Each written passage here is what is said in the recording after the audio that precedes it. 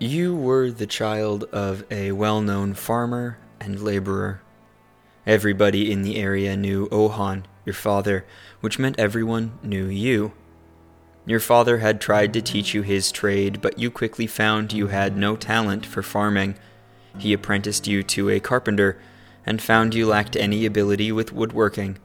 The same could be said for smithing, milling, and fishing. Quickly, you ran out of trades to learn.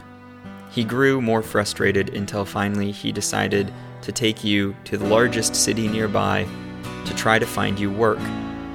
You journeyed toward the city until Ohan decided he was not going to complete the journey, leaving you to find a trade to apprentice in yourself. On your now lonely trip, you were beset upon by a powerful storm. You came across a rundown home along the road, hoping for shelter from the storm you barged in. You found yourself entirely surprised when inside the home were 40 people. At once you tried to explain your presence and asked if you could be their apprentice. They laughed and asked why you would ever want to be apprenticed to thieves, for that is what they were. Regardless, you repeated your request. The leader shrugged and responded that you could be their apprentice if you could draw water from the well behind the house. He gave you a pitcher, and you quickly made your way to the well in spite of the rain and wind. You tied the pitcher to the rope and lowered it into the well. When you began to draw it out, it was incredibly heavy, but you fought and eventually you pulled the pitcher free. To your surprise, a pale, white hand was clasped to the bottom of the pitcher. You quickly grabbed the wrist of the strange hand, and a shriek emanated from the well. The arm flailed, but you held strong until shortly another pale hand rose from the water, grasping an impossibly beautiful golden goblet. You took the goblet in one hand and the pitcher in the other, and returned to the thieves, amazed at the thing you had found.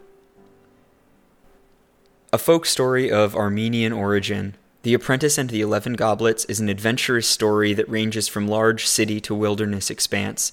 It involves magic and fighting and trickery and triumph.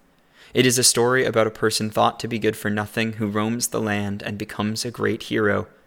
A curious thing, in the story, the hero is never named, only referred to as the apprentice. It is left to the audience to decide who the apprentice may be. The apprentice remains unnamed and yet is a powerful folk hero by the end of the tale, with a multitude of magical gifts, power, and wealth.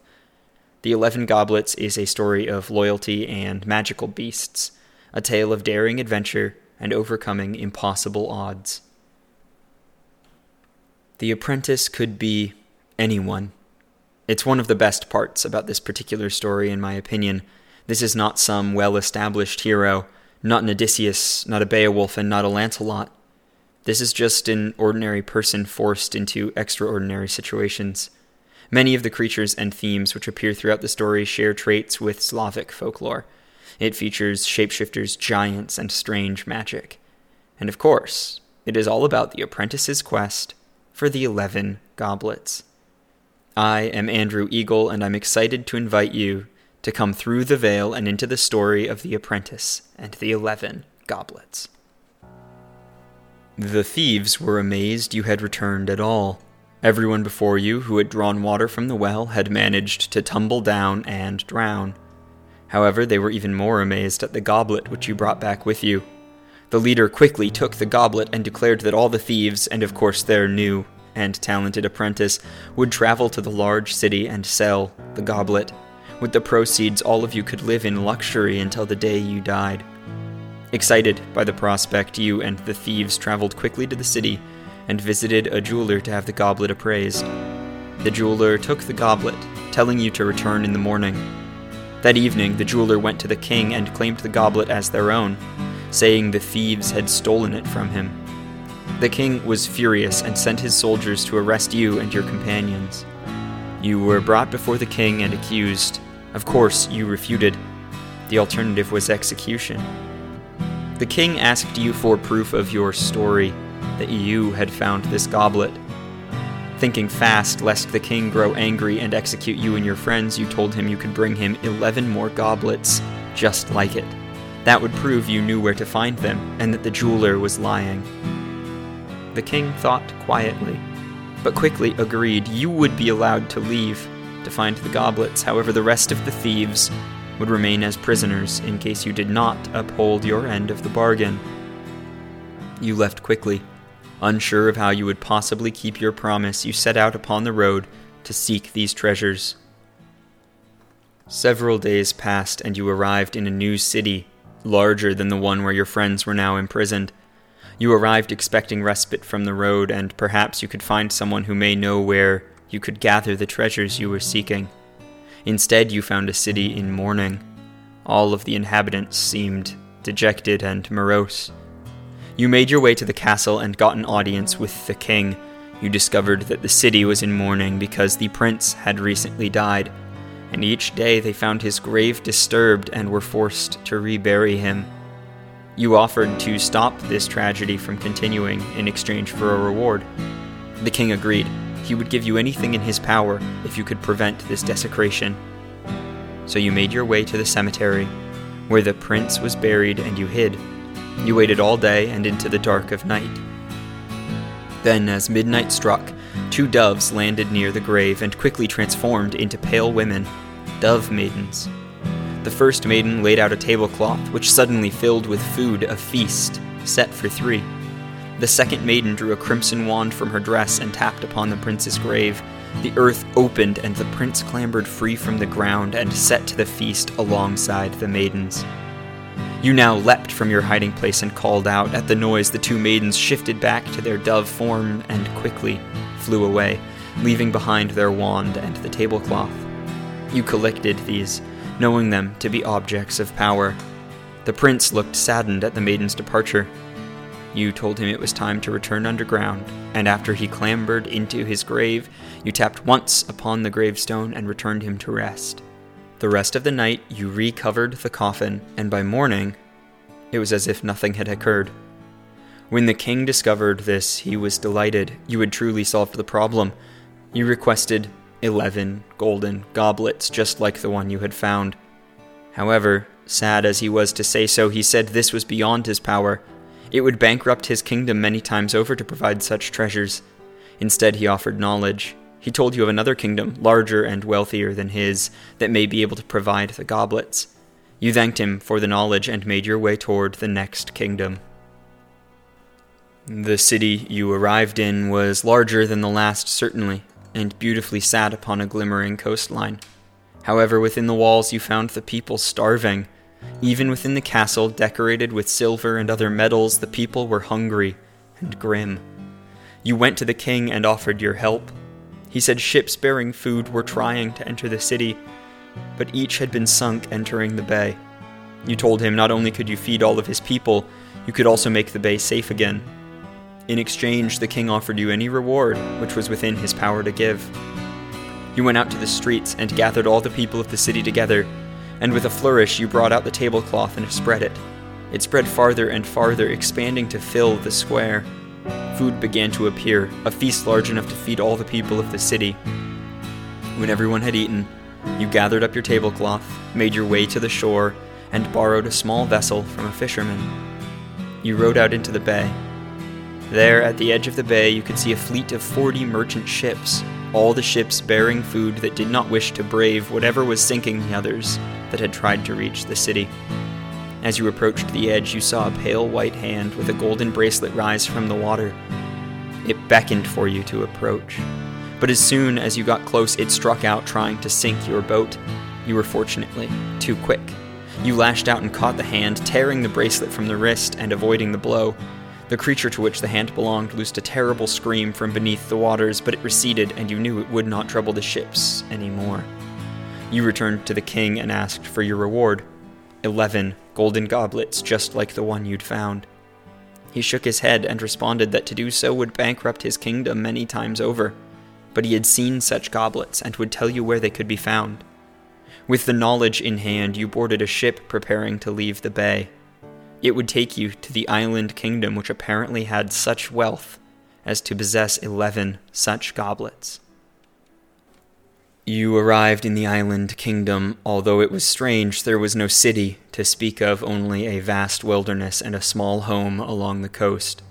You disembarked the ship, thanking the captain and crew for their trouble, and made your way toward the home. Inside, you found a solitary old man.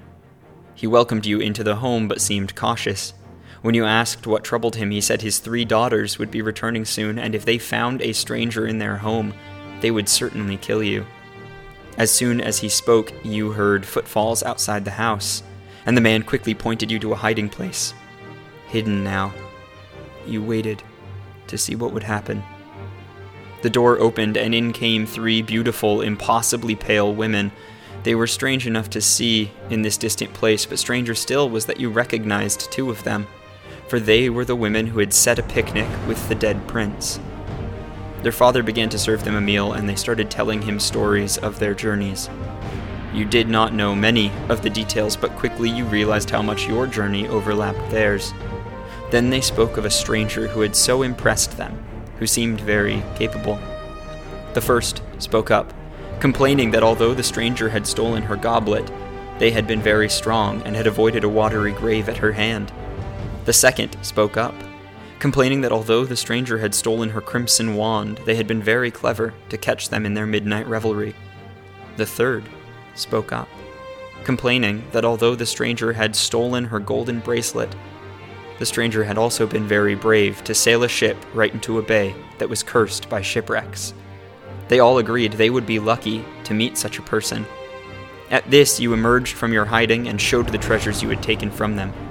Although the old man had been cautious, they did not try to kill you.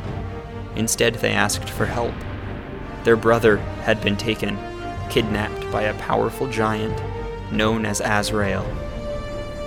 You traveled toward Azrael's home and fortress deep in the wild lands of this strange kingdom. You traveled for many days doing small tasks for various people who inhabited this land. As you traveled, you were paid in food and housing, information, friendship, and other assistance in your task, so you arrived at Azrael's home prepared, carrying weapons, a shield, and a helm in addition to the treasures you had claimed from the Dove Maidens. You fought his servants, and in the ruckus Azrael awoke angry. He charged forth and met you in combat. He was a fierce combatant, but you had grown sure and strong.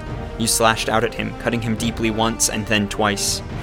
You knew to cut a giant a 3rd time would return it to health and vigor. So while Azrael taunted you, you did not strike again, and simply left him behind as you entered his home. There you found the prince of this strange island kingdom, and freed him from his imprisonment. Well, you traveled back to the seaside cottage that you now knew served as home to the king and his children. You befriended the prince. The evening before you arrived back at his home, he told you to ask for a reward for finding him, that all things were within the power of the king. So when you arrived the next day, and the king asked what you would have as reward, you asked for 3 things. You asked first for the wisdom earned over a long reign as king, that you may one day lead well. You asked second for favorable winds and a swift ship to carry you quickly home. You asked third for 11 golden goblets, that you may free the 40 thieves from their imprisonment as well. He granted your request, and the next morning you were aboard a ship back to the city where your adventure had started. You found the city much the same as you had left it, although you no longer felt it large or strange. You had seen far larger kingdoms and been through stranger adventures now than when you had first arrived. Now you carried magical artifacts, wielded blade and mace with skill, and carried the knowledge and wisdom of a good king. And of course, you carried what you had left to seek. When you arrived in the king's audience hall, he seemed genuinely surprised. He thought you would simply run, leaving your thief friends to rot away in the dungeons. When you displayed the 11 golden goblets, he was impressed. Quickly, he called for the jeweler who had lied about the origins of the first goblet to be imprisoned, and the thieves released. During the feast, in celebration of your return, you impressed him yet further with stories of the adventures you had been on, and the things you had found and learned. By the end, the king, who lacked any children, named you his heir, that you may rule this kingdom after him. From that day forth, you and the thieves lived well in the city, you helping to run the city and them as your advisors. The Apprentice and the 11 Goblets is a classic hero story about rising from anonymity to eventually take on the mantle of regent. A story of deceitful merchants and honorable thieves, it is filled with adventure and fights and magic. But through it all, we only ever know the apprentice by their father. They are never given a name, only a story, filled with deeds worthy of being remembered. It lets us think, maybe even for just a moment, that any of us, provided an extraordinary enough moment, could rise to heights considered previously impossible. Thank you for joining me for this episode of Through the Veil. I hope you enjoyed this very story-heavy episode. I encourage you to subscribe to receive new episodes weekly wherever you listen as we continue our exploration of folklore, myth, and magic. If you are enjoying the show and have subjects you would like to hear covered, please email me at throughtheveilpodcast@gmail.com or reach out on Twitter. You can find me at ThroughVeil. As always, thank you for listening.